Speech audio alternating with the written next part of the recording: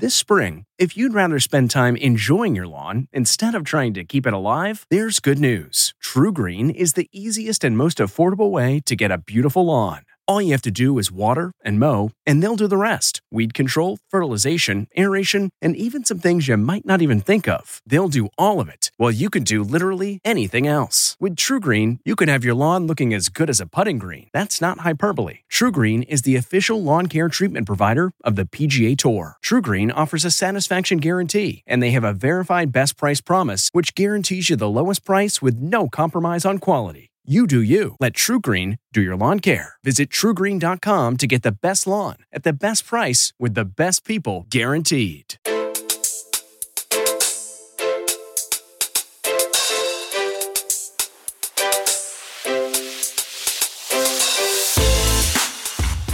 Welcome to the CBS Eye on Money show. It is Thursday, May 5th, and we are here to try to help take the mystery out of your financial life. And when I say we, I am meaning me. I am Jill Schlesinger, CBS News business analyst and a certified financial planner. And the other part of that we is Mark Talercio, who is the co-host of this program, executive producer of My Life, and also a certified financial planner. Good morning, Mark. Buongiorno. And he's also loves to sport a little Italian. Weren't you taking Italian lessons or language course or something at some point? Yeah, I did that for a while. What happened? Life happened. Do you know how to speak Italian fluently? No, fluently no, but enough to get by, yes. You can navigate a restaurant easily. Can you talk to someone in the street? Do you feel like you could do that? I could ask for directions, yeah. Okay. And you could understand it, which is more important. One thing to ask. The other part is getting to actually say, oh, okay, that's what you said? Okay, good. I've told Amanda recently that once Theo is kind of, in school Monday through Friday doing his thing, that my next goal in life is to learn a language fluently. Well, how about the one that both your spouse, your in-laws, and your son speak? Let's start with that. Why are you so reluctant? I'm not reluctant. You are a little bit. You are reluctant. It's not an easy language to learn. Well, that makes it. Listen, you became a certified financial planner certificate. That was not easy. You decided you were going to do it, and you did it. And you didn't need it. In other words, you don't need to learn how to speak Mandarin, but if you decide to do it, it would be similar to the CFP. It's something that you are happy that you have done, but you didn't need to do it. What do you think? I was thinking about diving deep into either Italian, which is very doable for me at this point, French. Or French, yes. And just let the rest of my family talk behind my back without me understanding. All right, fair enough. All right, well, we'll see how this all goes. Now, are you looking to do something different in your life? If you are, it may have a financial aspect to it. It doesn't mean everything is. Like taking a language doesn't exactly have a financial aspect, but so many of our life decisions have something to do with money. And that is why we have created the shows that we have created. This program, Eye on Money, our sister podcast, which is called Jill on Money. We also have a terrestrial radio show called Jill on Money. And if you'd like to subscribe or get all the information on all the stuff that we put out on audio, go to our website, jillonmoney.com. While you're there, you can check out videos because every so often I let them gussy me up for television. And you can also read the blog. And the blog, we spend some time really trying to give you information that will help you either make sense of the financial news and economic news, and there is plenty of that lately, or maybe just to help you. If you've got a financial question while you're on the website, just click the Contact Us button and we'll get your note. And if you want to come on the program, there's a little checkbox at the end of the form that says, would you be willing to come on the air with us? And if you say yes, then we get you on the air. When I say we, Mark, because Mark does all the work. Today, we are talking to Anthony from Arkansas. Hello, Anthony. How are you? What can we do to help you out today? Doing well. Thank you for having me. Of course. What's going on? So I have a question about an investment that I made a little less than a year and a half ago. Okay. My wife and I upgraded to a new home in October 2020. And after paying everything and going through this and that, we netted about $20,000 from the sale of our former home. Okay. And so, of course, the question is, what do you do with this $20,000? Okay. I had a previous conversation with my former financial advisor, basically asking, hey, I've got savings that's not doing anything. What do I do with it? Mm-hmm. And he recommended this bond fund, specifically the PGIM Total Return Bond. So this is a bond fund that is, it seems fine. It doesn't seem like terrible, good, bad. It's a general, as you know, total return bond fund. It looks like it is really more in the intermediate term in terms of the duration. It also looks like, I don't know what share class you bought, but this is, when you said you had a financial advisor, this is something that you paid for through a commission. Is that right? There was I want to say 3.25% front load on it. Yep. That makes sense. And I'm pretty sure that some portion of that front load went to the advisor. Now, even though I went ahead and followed his advice, and I followed his advice because in this area, he was far more knowledgeable than I was. Mm-hmm. I'm investing through an E-Trade account. Before I invested, I just did a quick search and compared that fund to a couple of others. Mm-hmm. I sent him an email and said, hey, I did a little bit of research on my own. What do you think of these two as alternates? Mm. And the response I got was something along the lines, and of course I'm paraphrasing, I get paid to do this research and things of that nature. I recognize that he's more knowledgeable than I am, but at the same time, it was still a very surprising response to what up to that point had always been a positive and friendly relationship. Now, that being said, I still took his advice. I still invested the $20,000 into that fund. I refer to this money as, not anything I'm going to need in the short term, but if I were to have to completely wipe out all of everything in my checking account and my savings account, this would be the next money that I would go to for whatever major emergency had hit. So we're not talking about money that I'm going to need immediately. Well, so you still own the fund, yeah? I still own the fund, and ultimately my question is, do I keep it? Is it worth keeping? Is it good? Or should I just say, look, I paid the 3.25, it's there, and just pull it out and start putting that money in other places? You still with the guy? No. It's so funny because I was I'm like, did we break up or not? well, here's the thing, Jill. The only real service that I was using him for was to store my IRA and my Roth. And first of all, I've got another option, which is even better than going through him. But second, it was one of those things where I was just going to him on an annual basis for a check-in. The value in that relationship wasn't there compared to where it was when I first engaged with him. It made sense to discontinue that relationship. It's 3:00 somewhere. Time for a My Mochi ice cream snack. My Mochi ice cream is cool, creamy scoops of premium ice cream wrapped in sweet, pillowy dough. And get this, all of My Mochi's fabulous flavors, like strawberry, mango, double chocolate, and cookies and cream, are only around 80 calories per piece. Talk about a guilt-free, indulgent experience. Each box of My Mochi ice cream has 6 perfectly portioned, gluten-free mochis that are great for grab and go. So feel good while curbing your afternoon cravings, or the midnight munchies. Yeah, you know who you are, with the joyfully chill sensation of My Mochi ice cream. Find My Mochi ice cream at Target or visit mymochi.com to locate a grocery store near you. Are you freaked out because this fund lost money last year, or are you freaked out because you're worried that it costs too much? Like, where is the pain point right now? Well, it's actually a combination of both of the things that you mentioned. My knowledge of the stock market is enough to make me dangerous, if that's understandable. Sure.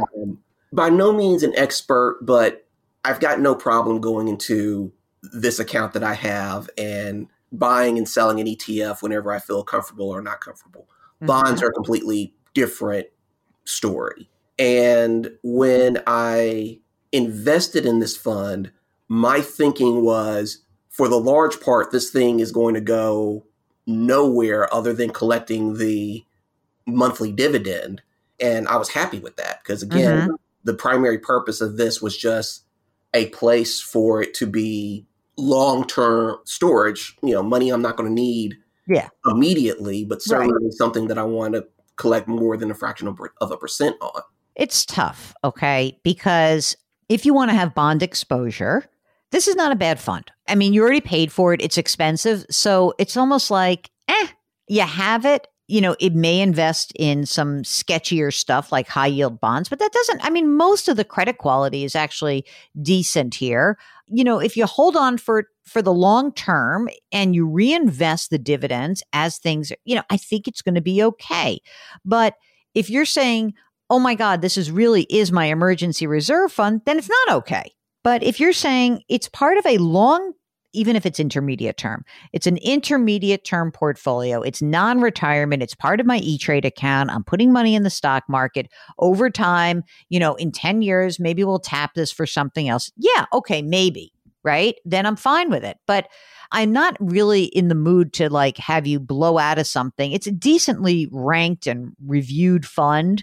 I don't have any beef with the fund itself. I just have a beef with the fact that you paid a ton of money for it. But now that you own it, I'm not sure it makes a ton of sense for you to necessarily get out of it. I think that you could make this part of a larger portfolio. Bonds actually do protect you on the downside. Having this one lump sum $20,000 that you had from the sale of your home put into this one fund wouldn't not necessarily have been my choice. But if you feel like you're ready to allocate and you want it to be a little bit riskier and you want to put some of the money to work, fine. And if you want to reduce the expense ratio by going into a bond index fund and reduce the cost, fine. But if any part of this is an emergency reserve fund, I think we have to get it into boring accounts. I really do. And isn't that annoying that I say that? But, when we have an emergency, we want to make sure that you actually can get the money and not have any fluctuation in price. The good news here is that I'm not expecting this to be my emergency fund unless the emergency is catastrophic. Okay. So then, Mark, should we move it at this point or not? What do you think? Do you have a bond position in your retirement account through work? My retirement account at work is pretty diversified, so I probably do have some bond positions there, but that's my retirement account, and I just think about that completely separately. But what is it? Just tell us what is the retirement account? What does the allocation look like? I want to say it's about 70 in stocks and 30 in a combination of bonds, real estate, and other safer stuff. So in this account, in this E-Trade account, what would you ideally want your allocation to be if you were starting from scratch this minute? Not too aggressive, but certainly on the more aggressive side, because again, I'm not looking to tap into this money anytime soon. Mark, what do you want to do with this? Look, the way my mind works is I kind of see all these accounts together as one big portfolio. That's how my mind works. So I would have your bond allocation in your retirement account at work.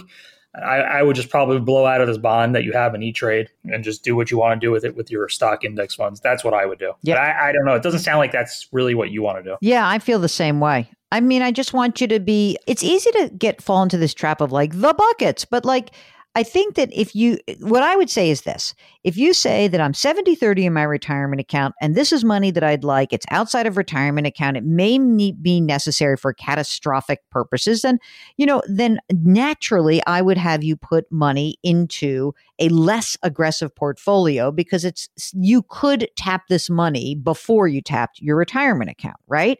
So wouldn't I be more like a 50-50 or at least a 60-40 investor in this account? I think that's okay. If you want to make it more efficient, you do all index funds, you get rid of this fund. Did you lose money on this fund? Net? What I mean is to say, if you sold it right now, would we have a capital gain or a capital loss? We would definitely have a loss. Sell it then, because I bet you've got gains somewhere else. You can take a loss up to, did you lose more than $3,000 on it? No, I'm looking at it right now. I went in at 20, and that's before the load and everything, obviously. Yep. And it's currently at 18.7, and I've been reinvesting the dividends the entire time. Okay, so have you filed your taxes yet? I have not. Okay, so I don't know if you have gains from this year or not, but when you if you sell this right now, the nice thing is that, and if you have other stuff in your account that you're like, you know what, let me just start fresh with it, whatever you have, you could literally sell everything right now. You could have gains that are washed with losses, or you could just sell this loser. You could just say, I'm going to sell this because I'll take a loss and I can deduct up to $3,000 of losses on my income taxes for the tax year 2022. And you could just redeploy it in other assets. And I think that might make sense.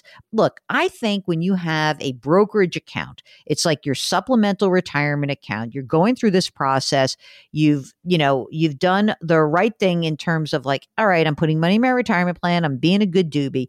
This account should be, I think, less risky than a retirement account because you could, and not you will, but you could tap it before the other one.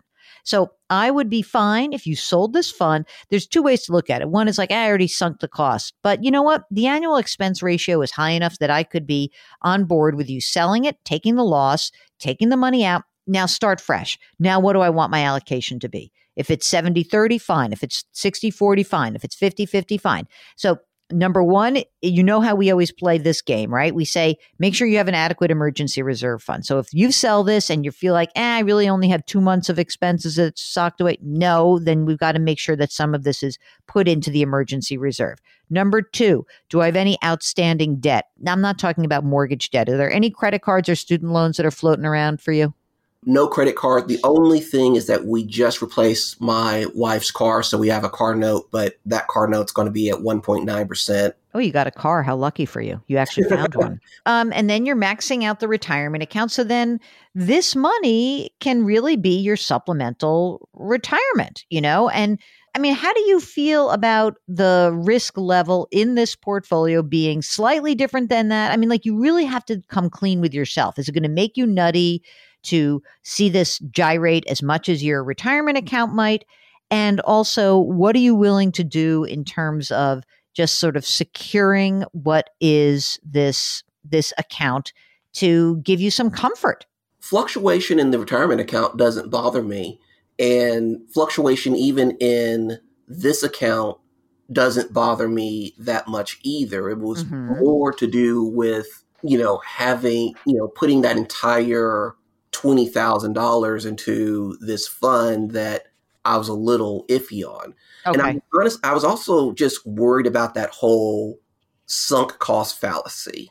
The idea that I've already paid that huge load up front and I'm looking at a fund that, just due to the bond markets hasn't been as nice as I thought it was going to be. And so it was one of those, do I just ride it out like you would do a normal stock position, or was this just such a bad idea from the get that it's not such a bad idea, but I think that it should be part of a larger strategy. Sometimes like parts of your portfolio zig and other parts zag, and bonds are going to be dicey in the next couple of years, but it doesn't mean you shouldn't own them. That's the other piece of this. I want to be crystal clear with everyone listening that just because something goes down in value, we don't sell it.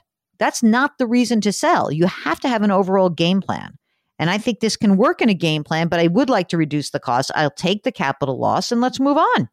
If you, like Anthony, have one little thorn in your side in your portfolio, one little bit that's making you nutty, then give us a holler. Just go to JillOnMoney.com, click the Contact Us button, and we would be delighted to help you out. Just give us lots of details. And you can follow this broadcast, Eye on Money, wherever you get your podcast. Do check out our sister broadcast, which is called Jill on Money. You'll find all that information right on the JillOnMoney.com website. So, by the way, while you're on the website, don't forget to sign up for the free weekly newsletter. It's free every single week. We drop episodes of this podcast every Tuesday and Thursday. We are distributed by the fine folks at CBS. Mark Talercio is the best co-host, the best executive producer of all time. Try to do something nice for someone else today. And remember, our mantra is curiosity, compassion, community. Thank you so much for listening, and we'll talk to you next week.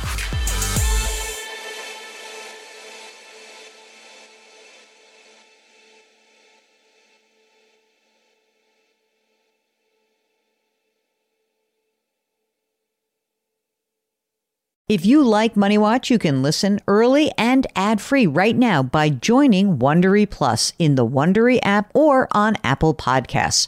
Prime members can listen ad-free on Amazon Music. Before you go, tell us about yourself by filling out a short survey at Wondery.com/survey. A story of betrayal you would struggle to believe if it wasn't true. Listen to Blood is Thicker: The Hargan Family Killings, early and ad-free on Wondery Plus. Get one of the most successful broadcasts in television history on your schedule with the 60 Minutes Podcast. Hard-hitting investigative reports, news, and culture maker interviews, and in-depth profiles are waiting for you in every episode. Listen to 60 Minutes ad-free on Wondery Plus.